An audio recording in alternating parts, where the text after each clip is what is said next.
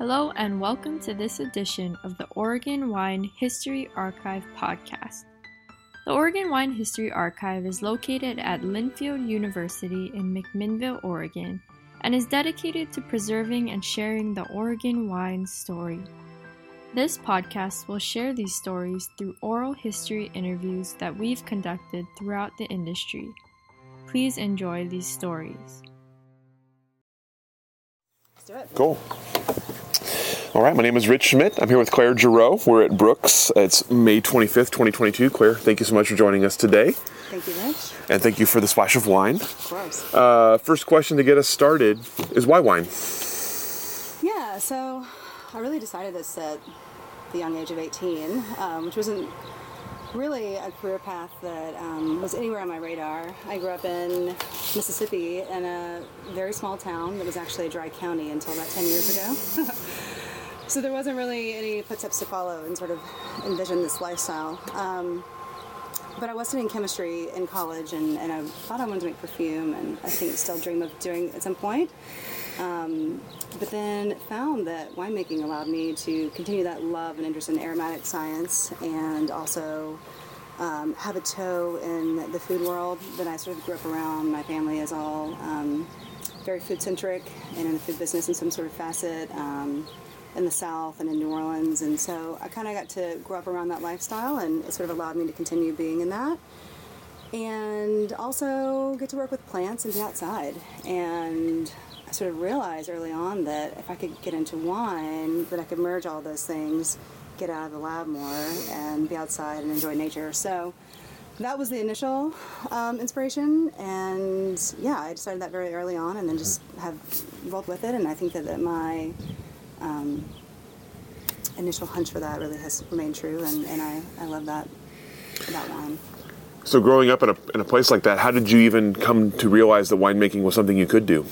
So I was studying chemistry at Appalachian State University in North Carolina, and the school was starting a winemaking sort of fermentation science program, and it was through the chemistry department.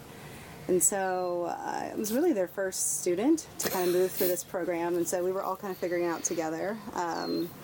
But I loved it, and I was taking sort of rigorous chemistry and physics courses during the day, and lots of math and science, but then wine in the evenings, and that allowed me to exercise that more artistic and I think more tangible side of chemistry for me, and really get to sort of play with these aromatics and understand them and learn my palate and expand that. So that's how I got into it. Just happened to fall in my lap, be in the right place at the right time. And then from there, while I was in school, I was managing a vineyard in the summertime. I sold wine. I really did every other side of the business except make wine until I came to Oregon in 2010 and did my first vintage out here when I was 23. We'll come back to that in a second, but I'm curious about wine education, both formal and informal. Obviously, you're the first student in a program like that is an interesting place to be. How did you find yourself learning about wine? What did you find most sort of interesting and impactful about wine education, both formal in school and also just learning about it on the side? Definitely, it was a bit of both. My professors one was a chemistry professor, and he was a really brilliant guy, and we were sort of, he was my advisor, and we were kind of almost designing this program together in a way. And then another was from the wine business, and so I really got a good taste of like the business side of the industry, working sort of studying under him, and he was able to help me make some good connections in sort of the area, and really tipped me off to an opportunity to sell wine for a really great wine shop in the area in summer. And through that, I made some connections that eventually led me to Oregon. But to really answer your question, I would say that definitely it was trial by fire in terms of education. But that was really great. I really got to take my daytime learning in organic chemistry, apply it in the evenings in a way that seemed more interesting to me. Mm-hmm. But also do a lot of self-learning and exploration on my own time, and learning by doing. And I think that that's always been my best way of learning, preferred style. So really learning about wine from selling it, and learning about vineyards from working in them, and eventually learning about winemaking from doing the work. And I love that this business really, that this work is such a practice in a way that I think we're all able to continue learning over the years and sort of build that as you go. And So before we get you to Oregon, you mentioned you kind of had done everything else except for winemaking before that. So tell me about your experience managing a vineyard. Tell me about your experience selling wine. What did you learn, and what excited you about the wine business that made you want to keep going? Yeah, I think that I was, my first job in wine was managing a little vineyard in the summertime, and it was a young vineyard. It was only 2 acres, and I was up there by myself, and so it was a lot of work. And I realized early on, like, wow, I've got to do this well and do this quickly, and help train these vines. And they were quite vigorous, so there was a lot going on, and it was exciting. And I think my mom at the time was sort of like, there's no way she's going to stick this out. This is a lot of hard work outside, and it's going to be hot and humid, and it was. But I loved it, actually, and I thought that it was really rewarding work to sort of work through the season and then see the vineyard into harvest at the end of the year. And I thought that was really special for me to have that good experience. The next summer, I took off and started selling wine, and in the area that I was living was quite a bit, there was a lot of tourism influx in the summertime. It was in the mountains of North Carolina, and so really sort of learning people's palates, understanding what they were looking for, finding ways to help them, and I think doing what I considered pretty easy sales. People were coming to me for my opinion, and which I was sort of learning on the fly too, and I think that was really interesting for me to sort of gauge, well, this may be a wine that I really enjoy, but this customer made like a different wine, and so helping them find what they're looking for was really sort of a fun challenge that I really loved, and just the exposure to so many wines was really a great part of the job, and helped me to broaden my palate and my understanding of my own palate too. So, yeah, tell me about that. Tell me about sort of developing a palate while you're also developing a sales. Like, tell me about that kind of at the same time. How are you developing your palate, and at what point did you feel the ability, the confidence to recommend, to understand someone else's palate and make recommendations for them? Yeah, I would say that took some time. Again, growing up in a family that was very food-centric, my mom is a really amazing cook, and we would always taste a lot of things in the kitchen, and she, being from a family that really for generations is from Louisiana, we cooked a lot together in the kitchen, and a lot of these things that we make, like gumbo and etouffee, we're sort of building, I don't want to say a sauce, but you're sort of building that sort of flavor balance and looking for that depth of flavor and intensity and dimension. And so we would taste together a lot as we're over the stove, and so I sort of learned to like watch things evolve, and as I'm tasting them as I go, and that was kind of how I also like used my observer eye and watching my palate evolve. And then looking for what I found balance in wine, and certainly I still use that skill when I'm making Riesling, for example. I'm trying to find this balance point of like acid tension and fruit profile, aromatics, and for example, sometimes with sugar in balance, and it can be a really lovely marriage when you can take all of those things and make them sort of come together in the right way. So I would say it was kind of jumping in the deep end, and I wasn't initially comfortable, but I realized that people were open to try things, and maybe I didn't make the right suggestion initially, but they came back to me anyway, and they were like, hey, this is what I liked better, what I didn't like about it, and so then I was learning. And probably, I would say it took like 2 or 3 years before I was really confident selling wine, but I was doing it on a part-time basis, and so it wasn't sort of, it was in the summertime, and I think that would have maybe sped up quicker had I been doing it year-round, but yeah, it was great. And then by the time I left North Carolina, I had graduated.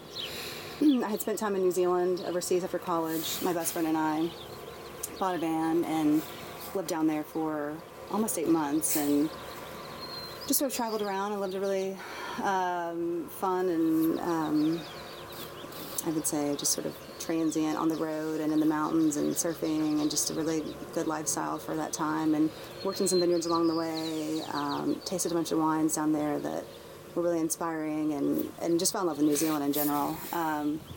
But came back to the U.S. and moved back to Western North Carolina in Asheville and sold wine there for about 6 months, and had a really great job, and probably could have enjoyed staying there for years past that point, but decided it was, it was time for me to go ahead and do what I thought that I wanted to do, which was make wine ultimately. So connected with a friend that I had made through selling wine in the summer in Banner Elk, and then she was out in Oregon and had an opportunity in Sonoma and an opportunity up here, and I chose Oregon, and so I think that was really fate in the right way, and really upon landing in Oregon, really just even driving through the gorge, getting here, the first time you drive through the gorge and you see Mount Hood just emerge, you're like, oh my gosh, I have to pull over, this is amazing.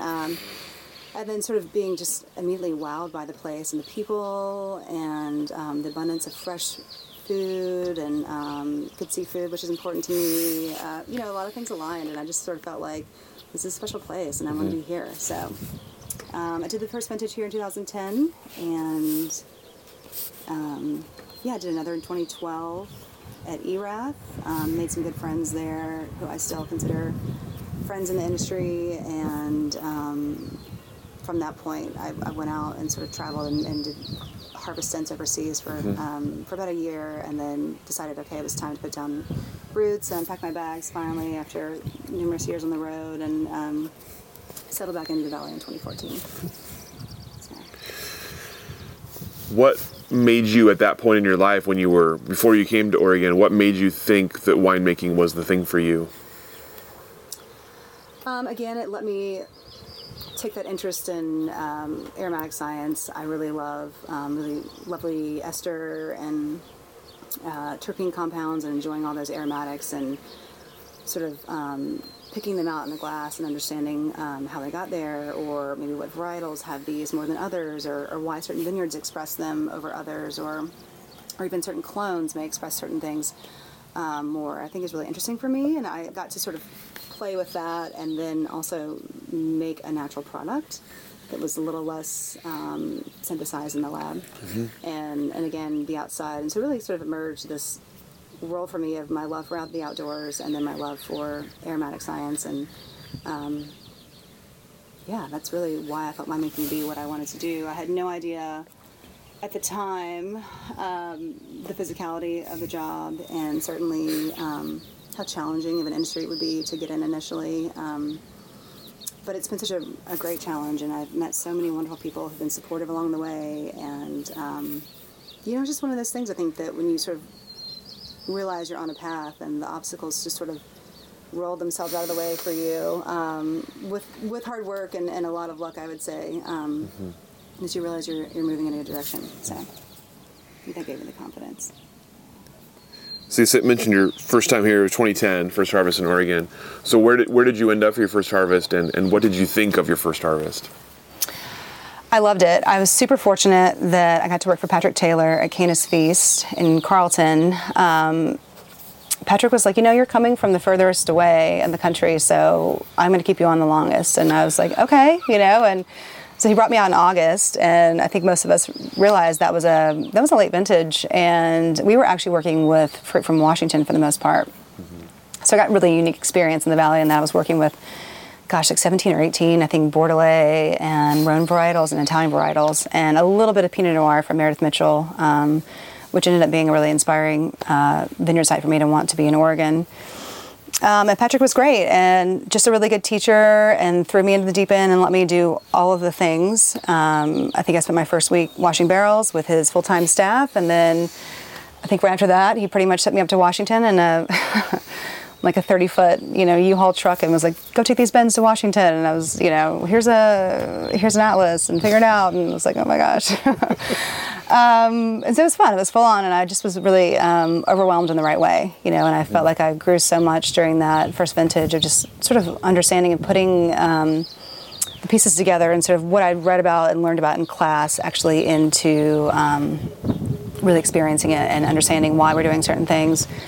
And being able to ask a lot of questions, and that was great. Everyone that I worked with was experienced around me, so I was able to get a lot of different feedback about people's experiences, and just learn how cool people are out here in the industry, and how generous they are at sharing their knowledge, and also just showing a good time, and sort of treating you like you're a guest, and not just here to sort of do the manual labor of the work. So that was really amazing experience, and made me sort of truly consider that maybe if I could eventually make wine in the U.S. one day, that I would want to do it here in the Willamette Valley. So at that time, again, I had only had a small amount of experience with Pinot Noir. I came back to the Valley in 2012 and worked at ERAF, and wanted to do that because I wanted to work for a larger winery at the time, so I could gain the skills of utilizing all the equipment that I didn't know how to use, learning to drive forklifts, operating big presses, doing large transfers, and all those things that I wanted to have those skills under my belt before I went overseas and traveled, so that I could be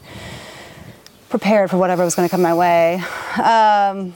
So that was at least the intention, and I had a great time. I met some really talented people there that I got to work for.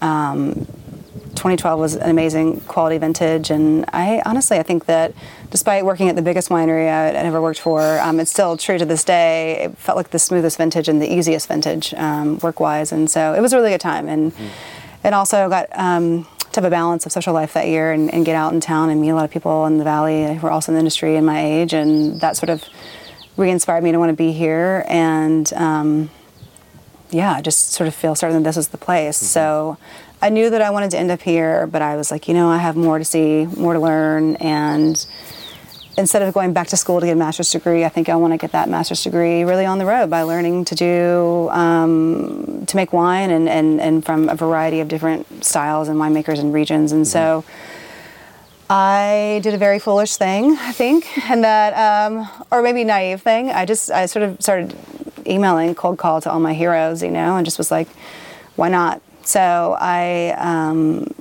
sent an email to some people that I really admire and respect even to this day, and in Austria in the Wachau region, who make beautiful Riesling and Gruner Veltliner, and couldn't believe it that they wrote me back and asked me how long I wanted to come for, and I just was sort of stunned and was like, however long you'll have me for. And so I made plans sort of early in 2013 that I would take off for Austria that fall, and had one of the best experiences just in terms of sort of the combination of working with a really storied, historic estate, producing some amazing world-class wines, and ultimately finding a real deep love for Riesling.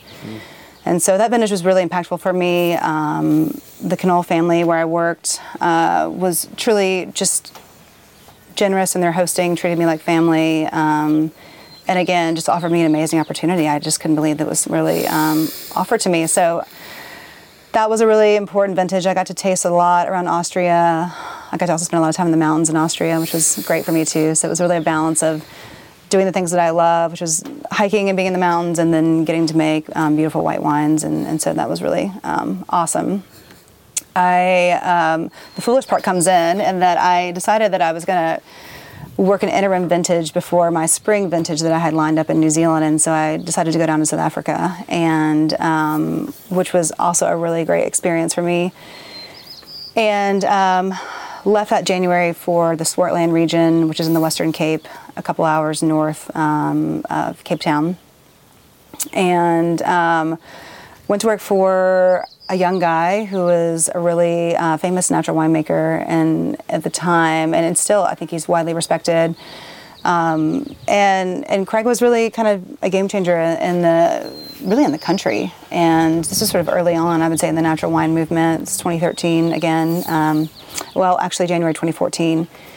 So I went down to work for Craig, saw winemaking done in some wildly opposite ways than I had ever seen and experienced, and really learned some interesting tricks that I don't want to say tricks, but techniques that I still use this day, and just saw things done in a totally different way. And also got to work in a warm climate and work with different varietals. I got to work with Chenin Blanc, which I truly love and am passionate about as a varietal, Syrah and Cinsault, and even some Zinfandel and Pinotage. We were doing all kinds of really fun and unique things with those varieties. It was a really culturally enriching experience. I think that it was overwhelming at times, but certainly a beautiful country and really, really, really beautiful people to work on alongside. So I did that. I had a week in between that vintage finishing, and then my next one starting in New Zealand. And so I just, we got on a plane and flew to Christchurch and then landed in North Canterbury, and ended up working for a guy named Theo Coles, who's remained a sort of a mentor to me over the years. And a really great guy to work for, and we made at the place I was working at Pinot Noir and Riesling and Chardonnay, and sort of like a little aromatic white blend, and you know, a lot of pieces came together for me that I had been sort of holding and really sort of mulling over at the time. Putting all those things to play in one place was really cool. So those are my main experiences sort of overseas. I came back to the U.S. again in 2014. Worked a vintage for a friend in Carlton, and then upon finishing that, approached Brooks, and have been here full time, really ever since.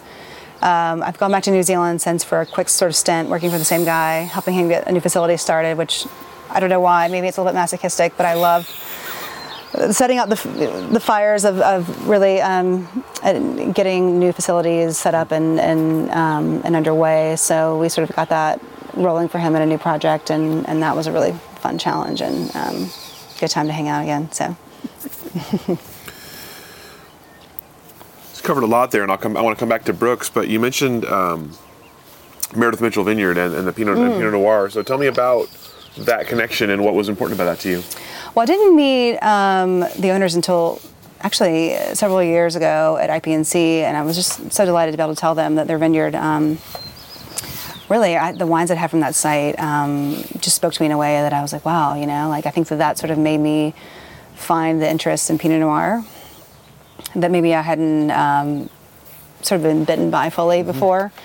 And I just loved those wines. They were really beautiful, really floral, lots of like dense fruit, but also like light and lithe, and had great acid tension again. And I just thought they were really elegant wines, and was fortunate that I even got to work with it my first vintage. Unfortunately, I haven't ever since then, but I think that there's many examples of beautiful wines that have come from that site. I do work with Highland Vineyard, which is nearby, and that can have a similar expression in a lot of ways, and so I think that neighborhood of McMinnville AVA is doing some really cool stuff, and I think we'll see more good things from that area in the future. So at this point, you mentioned Riesling had become a big thing for you. So, and obviously that led you here. So tell me about Riesling and its grip on you. What was exciting about it for you, and what did you kind of foresee yourself being able to do with Riesling? That's a good question. You know, I think that Riesling is such a special varietal in terms of really in so many ways. I find it so adaptable and where it can grow in the world and still make really compelling wines. I think that aromatically, Riesling has a lot of complexity on its own and doesn't really need any sort of firm coaxing to showcase its better sides. I think really Riesling winemaking is more about upholding the integrity of the fruit than really sort of putting your sort of firm stamp on it stylistically. And so I really love that sort of purity of expression. And in that way, I think that Riesling is really transparent of where it's grown, and I think can almost be sort of the counterpart to Pinot Noir, and that's sort of its ability to show that. So I didn't really know what that would mean for me. I knew that I wanted to be in Oregon. I still really wanted to make Pinot Noir and wanted to be in this area. And if I could make Riesling, that was a bonus too. And so when I reached out to Brooks, it was really just out of interest, and they happened to be growing at the time. And so I didn't know that there would be a place for me here. In fact, there really wasn't, but they sort of said yes anyway, and then took me on, and almost right away gave me real sort of responsibility with managing their relationships with our growers here.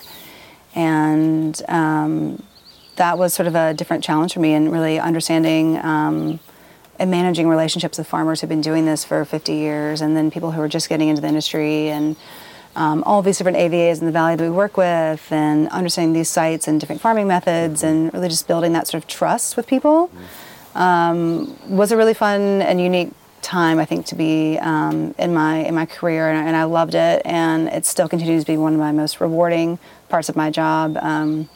We have 30 vineyards roughly in total that we work with every year, and our own is included in that.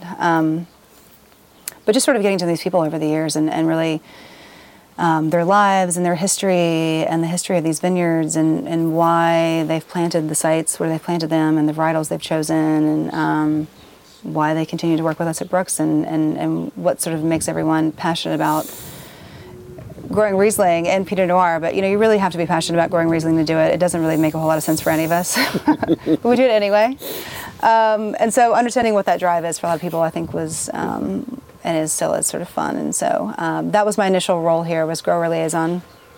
And then sort of by the end of that summer, the first summer, which was 2015, I joined the team in the cellar for harvest. And sort of just never let Chris kick me back out. So that's how I'm here. So I'm going to back up for just a second. I'm curious about, before you got here, you obviously had worked a lot of places, worked for a lot of people with a lot of different varietals, a lot of different sort of styles, philosophies. Did you feel that you had developed your own sort of style, philosophy at that point? Like if you were making wine or growing grapes, did you have a preferences at this point for how you'd want to do it and kind of how you would imprint your style on it? Or were you still kind of looking for what your kind of signature would be? That's a good question. I think at the time I developed a lot of idealistic ideas about what I would like to do, but ultimately knew that I wanted to come back and work for more people. I was still sort of young in the industry, and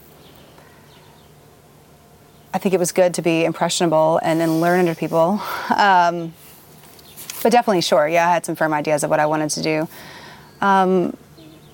But I think when you start to make wine and you start to be in charge of real responsibility and make decisions, things can kind of shift in a way. And I think that you can remain true to those ideals, and hopefully you do. But you've got to learn to adapt as well too. And so I've really sort of been, I think, challenged by that, working as like an employed full-time winemaker. What I was seeing in all these places was what was going on during harvest, but not sort of the evolution of the wines and the finishing of the wines, and that's a really important step in the winemaking process. And so really sticking somewhere full-time, year-round, increased my learning dramatically and sort of allowed me to continue sort of challenging those ideas, ultimately.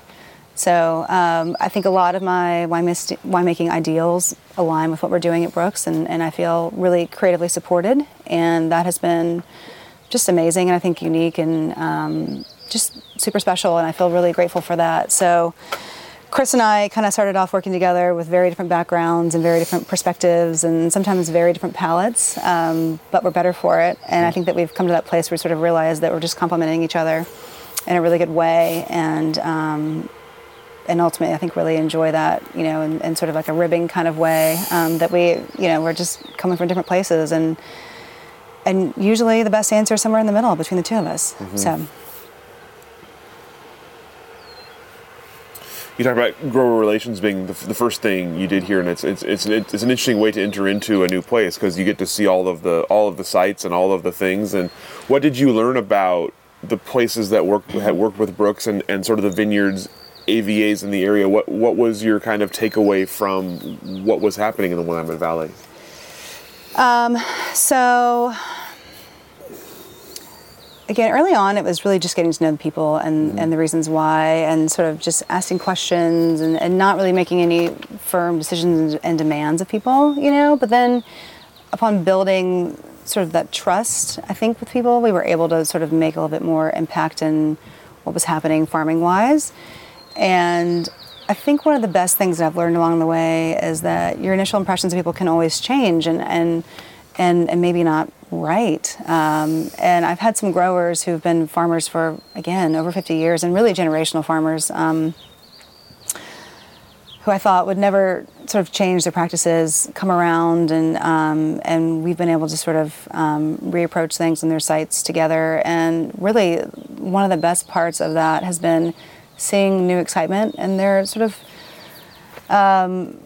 learning of doing things differently and seeing a sort of a new energy in their step. And in fact, one person in particular, for the first year that we sort of helped convert his farm from conventional farming to organics and the winery sort of applying our own biodynamics onto that site, he was coming to me like almost every day with a new article about this and that, and and I didn't always have the answer. I mean, a lot of times I did. I'm like, oh, we'll do this, or whatever, and then, but in a way, we were sort of getting excited together, and so that was really, really, really special, and still is. And I think that just sort of understanding that slowing down and taking time to build long-term relationships is really, I think, the surviving force of so many businesses here, and certainly has gotten us through a lot of tumultuous times that we've had in vintages of late, and understanding that everyone that's sort of involved in this business as a stakeholder is, we're really all in this together, and we're sort of kind of a greater family, if we will. And I take a lot of pride in sort of the way we work with people and treating them as such, and vitally important to our business, and they are, so. You mentioned Chris, and of course, it be kind of your first time full time in a cellar, you say seeing the whole process. So tell me about building that relationship with him, and sort of what you felt you could bring to the table, and what you've kind of learned in the process of working here full time. Yeah, so I think that Chris has had so many different life experiences before making wine, and I think that's so interesting. I mean, my background really was coming out of school with an intention to make wine, but of course not knowing what I was doing.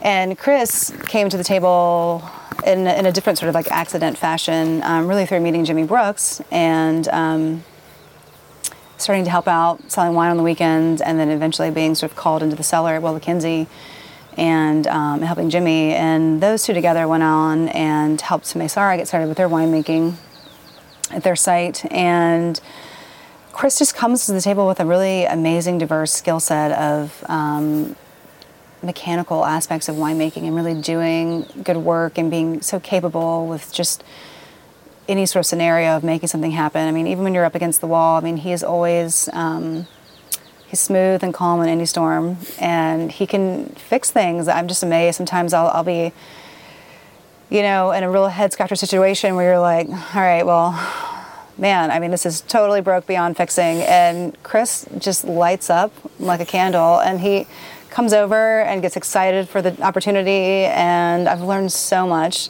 by looking over his shoulder and fixing electrical issues, welding on the spot, putting joints in things that weren't there before to hold them together. I mean, just all kinds of stuff that I really otherwise would never have had the exposure to if not working for someone like him. And he's really amazing. He always continually blows me away at what he can do just on the spot. And so I think that sort of his tenacity has been really inspiring for me, and just his sort of work ethic. He's so committed. He's so loyal, and very, very, very hardworking. And I think that that's what we initially had in common, is that we're both very hardworking and have a lot of pride in that. And so despite having differing opinions and what we wanted to do, we both respected each other's work ethic, and that was sort of our common ground. And then in that way have found trust in each other, and have learned that together we can actually achieve quite a lot over the years. And with the support of Janie, I mean, she's just been such an amazing person to work for, in terms of just kind of giving Chris and I the reins to just handle the winemaking, and giving us that trust fully. And so we have. And so again, initially in the early years, we're sort of learning each other's styles and sort of disagreeing with each other. But now we sort of just kind of lean into the middle ground with each other. And I think that's been a really special development to sort of lean into, yeah. So as your role has evolved here, what are the favorite parts of the work for you now? What do you look forward to the most? All of it. I think that there's a side of harvest that I think a lot of us sort of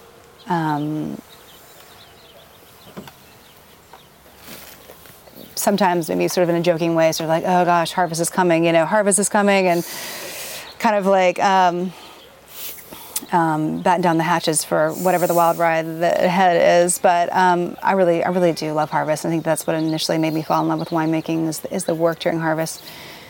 It asks a lot of you. It asks you to dig deeper constantly, to roll with the punches. And I think that sort of in my nature, I really want to plan things out ahead of time, and have a game plan, and then really having to sort of learn that you can have those things sort of set in place, but then ultimately you're going to have to deal with what you're handed, and that's been really sort of fun side of making wine and sort of learning how to interact and sort of respond to different vintages. I really love that aspect of working with such an amazing natural product that's so indicative of the season it's grown in, and really wanting to ultimately highlight that and not sort of work around it. And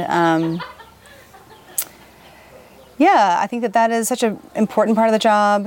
I think that there are certainly other challenges that I think match harvest. Certainly at Brooks we're bottling nearly all spring and into summer, and so I think finishing wine can also be quite challenging and sort of getting things done and putting wines into bottle the way that you want them, and keeping the works really precise and as you want it to be. And so that's a fun challenge. But again, I keep coming back to like my growers and developing those relationships, and I think ultimately it's been some of the most rewarding work for me, and really getting to sort of be involved in the farming to the extent that I am, and especially overseeing the farming of our site here. That's not why I got into the industry, but certainly a huge part of what keeps me in winemaking. So. You talked early on about the kind of the magic of finding like the balance in a bottle of wine. So tell me about, especially we'll focus on Riesling. So what should a Riesling have in it, in your opinion? What does a Riesling look like? And what is the role that you play in making that kind of finished product? I never want to like sort of say and dictate what a wine should be like. I think that, again, sort of as a Riesling winemaker, it's mostly your job to farm well, make a lot of those decisions in the field, and bring the fruit in and treat it with the respect that it deserves, and uphold the integrity of the wine, and usher it along in a way that can allow all those aromatics and complexity in the wine sort of showcase in its best. And that's almost like a rule of just like preservation. I think that is really kind of unique, and I would say, like, in contrast to things like Chardonnay, where you're sort of like building as you're going, it's sort of almost the opposite of that. And I think that can be what I love about Riesling. But certainly there are stylistic choices that we make, and one of them is, how do we want this wine to end up? Do we want this wine to ferment dry? Do we want to reserve some sugar here so that we can sort of find a balance point? In a cool vintage, maybe we want to like fill out the palate with a little bit more body, and maybe we want to balance the high acidity that's in solution. So there's a lot of decisions that we make that do impact the style of the wine, and we have numerous years of experience working with the vineyards we work with, and we have 15 different Riesling sites in total.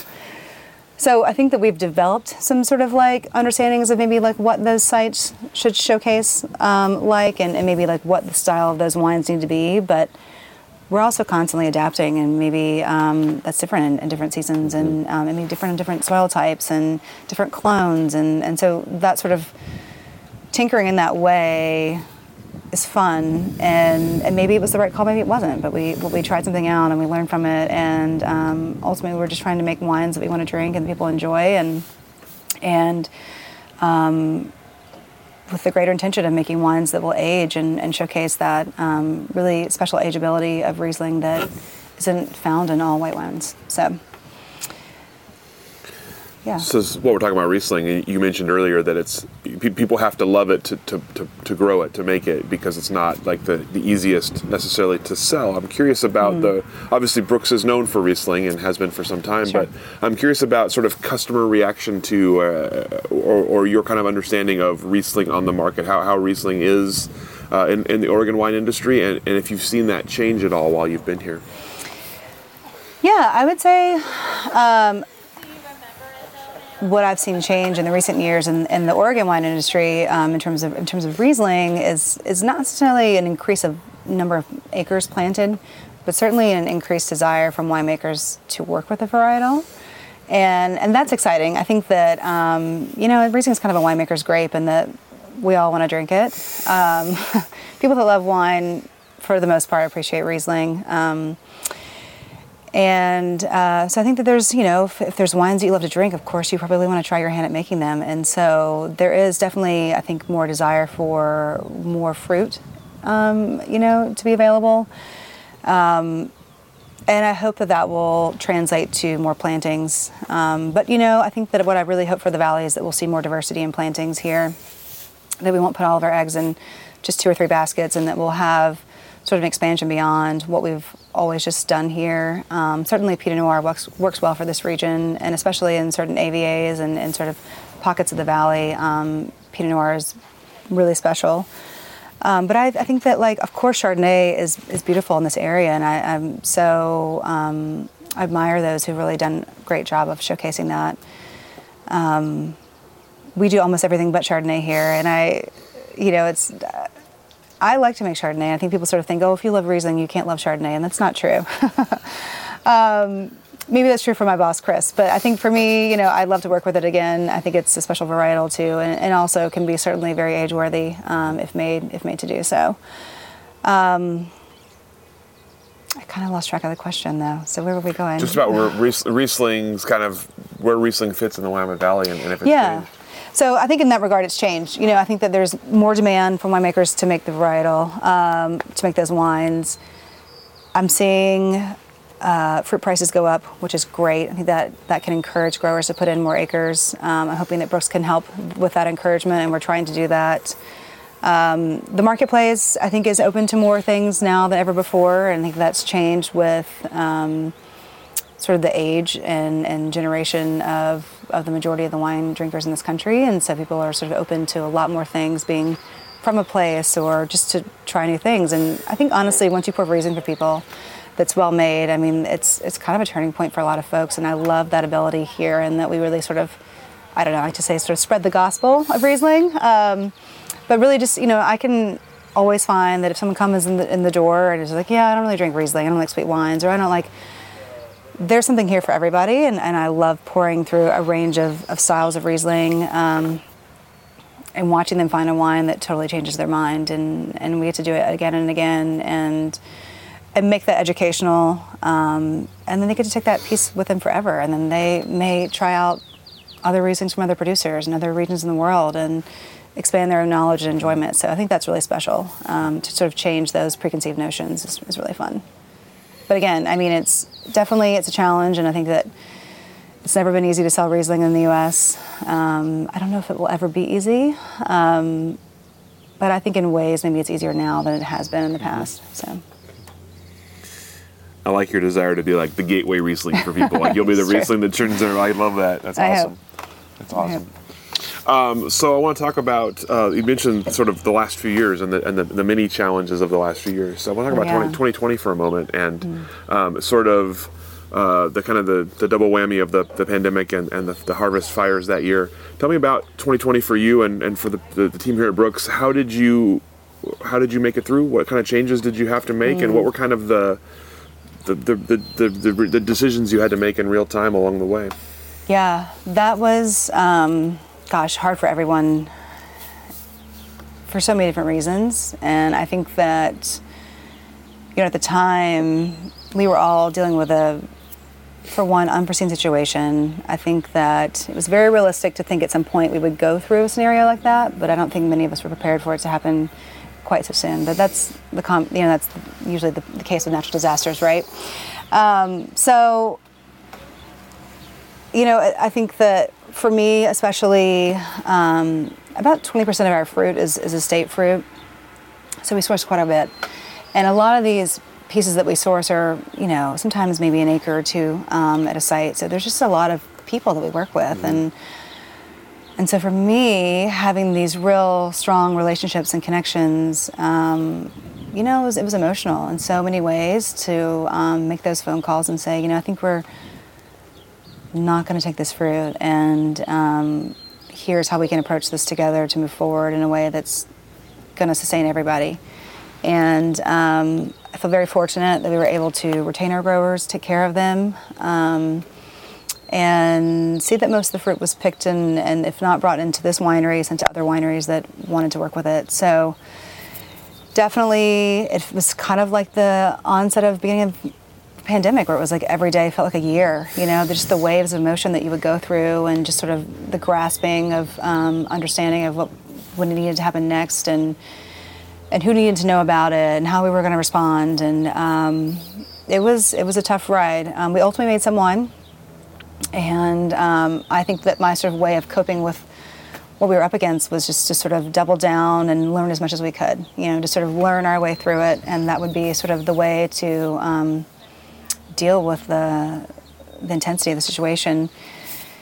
And one of the rewards for me was finally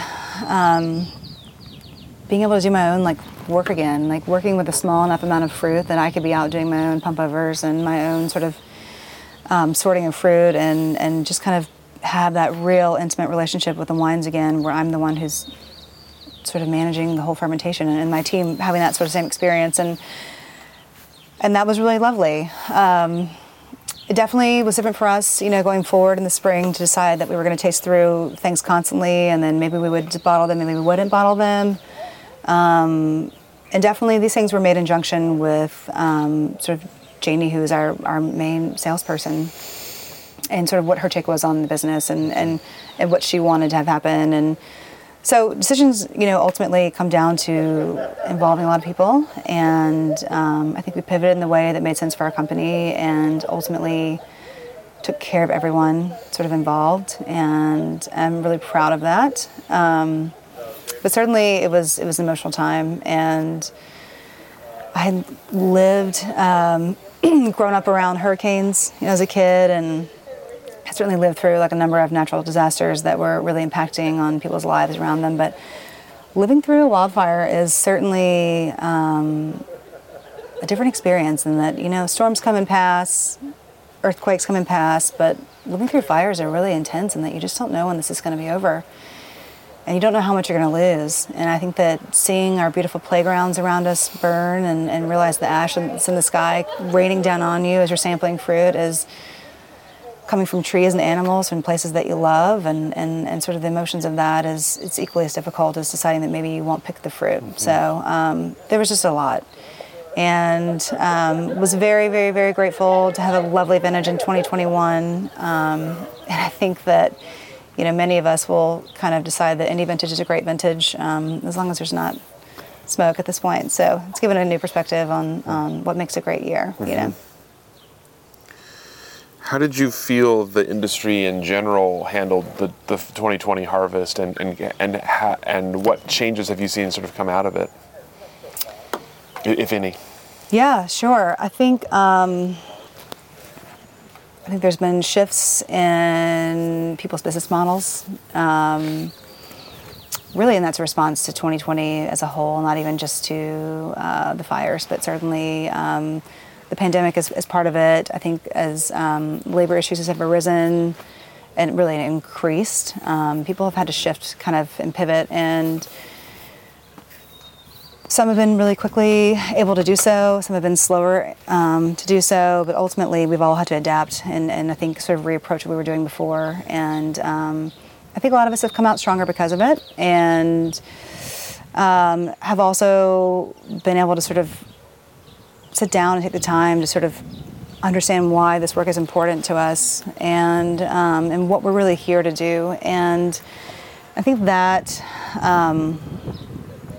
has, I think, fueled a new desire, especially in me, but I think also in others, and sort of wanting to make this region, or just to display the special aspects of this region, and to share that with others, and understand how incredibly lucky we are to do this work. And though it may be challenging, and there's never really any downtime, and I think, what is time off even really,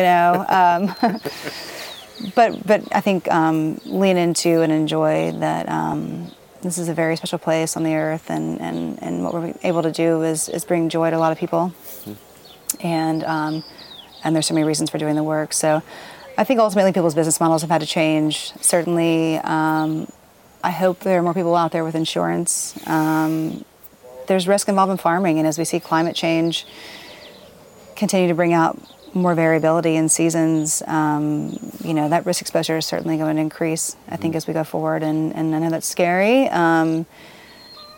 but there are still reasons to do it. And I think that, I think there will be more change in terms of how we respond. going forward. So I think we're just setting out in that new path of normalcy, whatever that will mean. It feels like the beginning of it. So. Very much does. On that note, what do you see as you look ahead for the Oregon wine industry? What's to come, and what are you maybe looking forward to, and maybe what are you afraid of? Well, I think that I don't know that being afraid of really lends to a lot of great things. I think that responding and just and trying to find ways to adapt is the best way forward. But certainly we're seeing a lot of growth, and I think that is kind of like you said, there's things to look forward to with that. Maybe there's things to sort of be a little fearful of with that, or at least a little bit reserved to the idea of. But it does feel like a very sort of exciting time to be here. There's a lot of newcomers into town. There's a lot of new plantings going in. There's a lot of new wineries springing up around us, and that's offering a lot of opportunities to winemakers. I think it's also interesting to see how the community and the face of this place will change, or maybe remain true to itself, and I hope that that's the case. Certainly, like we said earlier, I think as the climate sort of changes, farming adaptations will too, and I'm certainly interested to see what the future of this area is growing. Are we sticking with just the same few varietals that we're farming now, or are we diversifying that? And how can that work in tandem with what the demand is in the marketplace from consumers? So I hope what I see is that we are farming more responsibly, continuing to push the boundaries of how well we can take care of and steward the land, and sort of make that a main priority for all of us as farmers and going forward. So I hope that we see really even greater commitment to farming in a way that is beneficial for future generations, above all. What about for the future for yourself? Again, I think that what surprised me and my joy in this work is not necessarily what I set out and the reasons why, and that's been such a pleasant surprise. I think that I really enjoy being involved in farming and working with my growers. So I hope that I will continue to lean even further in that direction. I want to diversify the varietals that I'm working with. Brooks has been supportive of that. We have put in some plantings that have sort of like branched out from what we've been normally doing, which has been sort of previously limited to Pinot Noir and aromatic whites, which we have great love for here. I certainly love making Pinot Noir, but there are other varietals that I want to try my hand at as well and see how they work in the valley. So we're sort of making strides in that direction and planting some new things. And certainly some things responded well to the frost this year and some things maybe did not. But there's things to be learned, and so I think that that's the opportunity that we have, and that's just really great to take that knowledge and go forward. So I hope that we'll see increased diversity with myself and sort of what I'm getting to work with. I hope that I continue to sort of make wines that are transparent of this amazing place and get to stay in the industry and continue to make wine and stay passionate about the work. Mm-hmm. So. And are we going to see a perfume making at some point? That would be. It's funny. I think that the real irony of the situation is that being in the wine industry and everyone sort of retaining sensitivity of our palates and our noses, it's almost like perfume is too much for me these days. And I certainly get agitated when I smell someone walk by with perfume on and when I'm in a space that I'm trying to make wine or enjoy wines. And so I don't quite, wear perfume much anymore. I don't really have places to wear it anymore. I just wear it for myself sometimes around the house, but it's kind of like something that I really thought that I wanted to do that just totally kind of does not mesh well with what I really do. Mm-hmm. And so I think that I really certainly love to build some things from some natural extracts and have those be fun scents that I enjoy and wear and utilize and share. But ultimately I find just as much joy in the complexity and aromatics of wine. And so this is sort of a direction that has matched my lifestyle much more appropriately and the enjoying of food and wine and sort of the culture I think the wine world is certainly a better fit for me than the perfume world. So. All right, last question for you. If someone were to ask you for your advice or words of wisdom on entering the Oregon wine industry, what would you tell them? That's a good question. It depends on which facet you want to be in. But I think that really working in all facets of the industry is important to sort of understand where you land. Certainly taking your time and learning to be a careful observer, ask questions, work for different people, travel, drink as many cool and interesting and stimulating wines as you can get your hands on. Gosh, there's so much, and I'll probably think of like 30 things after this, but there's just so many ways I think that you can make this be part of your life and your reality, and I think that connecting with people and sort of really asking for mentorship is a really good way of going about it. But really digging your head into books is also really important, and really learning, knowing your stuff, and tasting your wines, and certainly taking the time to apprentice and to learn into others, I think is really important way to succeed in being a really great winemaker. That's fantastic advice. For almost anything, actually. I love that. Just like words of wisdom. Slow down. Slow down and enjoy it. All the questions I have for you. Anything I didn't ask that I should have asked? Anything we didn't cover that we should have covered? I think we covered a lot, and I thank you for the opportunity to speak with you, and thank you for doing this work. I think it's this area is so special, and there's so many amazing people that have given a lot to it. And I think that sort of capturing their spirit and capturing the work that's gone on to really make this place a success is really important work. So thank you for doing it. Well, thank you very much. That's nice to hear, and we obviously love what we do, so it's hard to beat. All right. Well, thank you so much for hosting us here, for finding this great spot that we finally found for this interview. And we'll go and let you off the hook. Thank you, Rich. Thank you. Thank you for joining us for this edition of the Oregon Wine History Archive podcast. And thank you to all the supporters, partners, donors, and interviewees who have made our project a success. Be sure to check out our website at OregonWineHistoryArchive.org for more interviews, plus photographs, wine labels, and more. And stay tuned for more interviews as we tell the story of Oregon wine. The Oregon Wine History Archive podcast